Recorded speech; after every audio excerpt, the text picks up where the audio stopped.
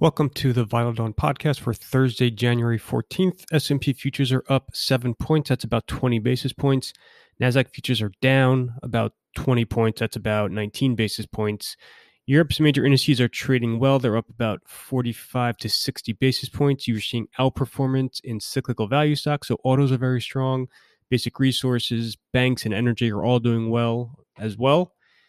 Tech is rallying in Europe too, up about 1%, thanks in part to very strong Taiwan semi numbers out in Taiwan earlier this morning. Asia was mixed. Hong Kong and Japan traded well. Mainland China and Taiwan underperformed. So a few moving pieces this morning. U.S. fiscal stimulus is very much in focus. So remember, Biden has been hinting at a fiscal stimulus plan for at least the last several weeks, talking about price tag being in the trillions. We've got more details now in the last 24 to 48 hours. So Biden is due to speak tonight at around 7:15 p.m. Eastern from Delaware. He will unveil a rescue stimulus package. So the Biden team is going to be pursuing a two-track stimulus strategy.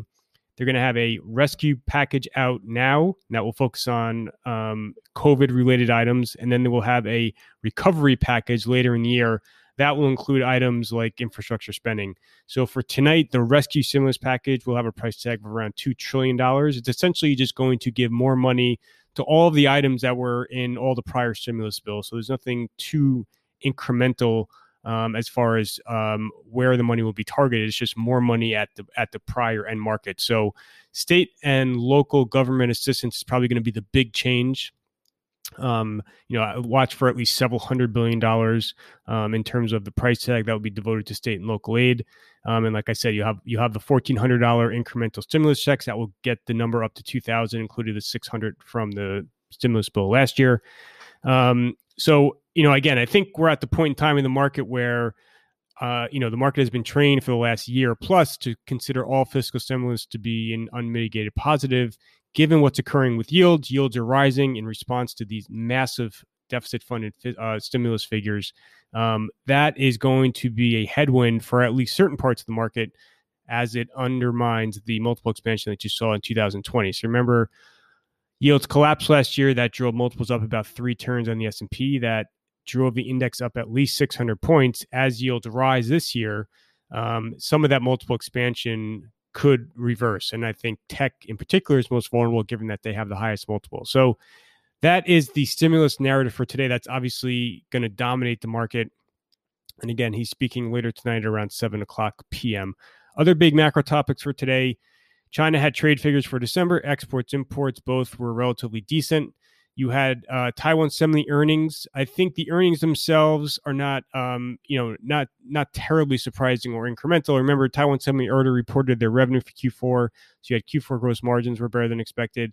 The Q1 revenue guidance is also higher than expected. I think the big takeaway from Taiwan semi is an enormous capital spending guidance figure for 2021. Huge capital spending figure. That will have all the semi-equipment stocks in focus today, your AMATs, LAMs, CLACs, etc. It also suggests that Taiwan Semi is planning on getting at least some business from Intel. Remember, Intel is supposed to be farming out more of its production to third-party foundries as they lag behind on next-generation process nodes. So that Taiwan Semi CapEx figure presumes that they will probably win some of that Intel business. And then Johnson & Johnson vaccine anticipation. So Johnson & Johnson had some data out overnight on its vaccine. That this is very early stage trial data. It's not the data that we're looking for. We're looking for the phase 3 data readout that should hit any day, at least within the next couple of weeks.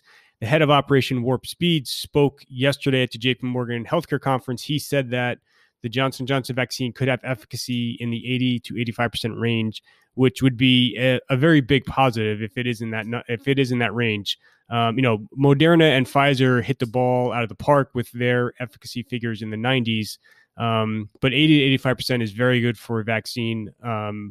And given that Johnson & Johnson's vaccine only requires a single shot, and given that they have huge manufacturing capabilities that could really pump out volumes once they get approval, if that thing comes onto the market, that will be a major accelerant to the overall vaccination process. So, those 3 pillars that I've been talking about, vaccine anticipation, huge stimulus earnings, all are still very much in place, all continue to drive markets. Again, my concern, I think this will be the dominant macro theme for the year, has to do with the interplay between yields and multiples. And I think that's where the risk lies for the market at this point in time. So those are all the major big themes and trends for looking out on to the Thursday calendar. You have two big earnings reports this morning, BlackRock and Delta. No one is scheduled to report after the close. And then Friday morning, you have bank earnings. I've sent around previews for all the banks. I sent it around this prior weekend. It's up on the website. Let me know if you would like to take a look at it. In addition, you have U.S. jobless claims at 8:30. Powell is due to participate in a panel at 12:30. It doesn't seem like this will be a huge policy event, although he could obviously comment on some of the current areas of uncertainty with regard to monetary policy. Again, this is something I've spoken about before. There's a lot of debate in the market around tapering. The Fed is buying $120 billion per month of treasuries and mortgages. If things unfold the way they look with improved growth, accelerated vaccines, huge fiscal stimulus, et cetera, that QE becomes or starts to look increasingly inappropriate. And so the market thinks the Fed's hand could be forced to taper later in the year. And so obviously to the extent Powell comments on that, that will be important. So that Powell is at 12:30, and then Biden tonight at around 7 o'clock, where he will unveil this fiscal stimulus plan. So that is everything for today. A lot of other pieces of news to be aware of, so take a look at the full piece. And that is everything for today. Thank you for listening.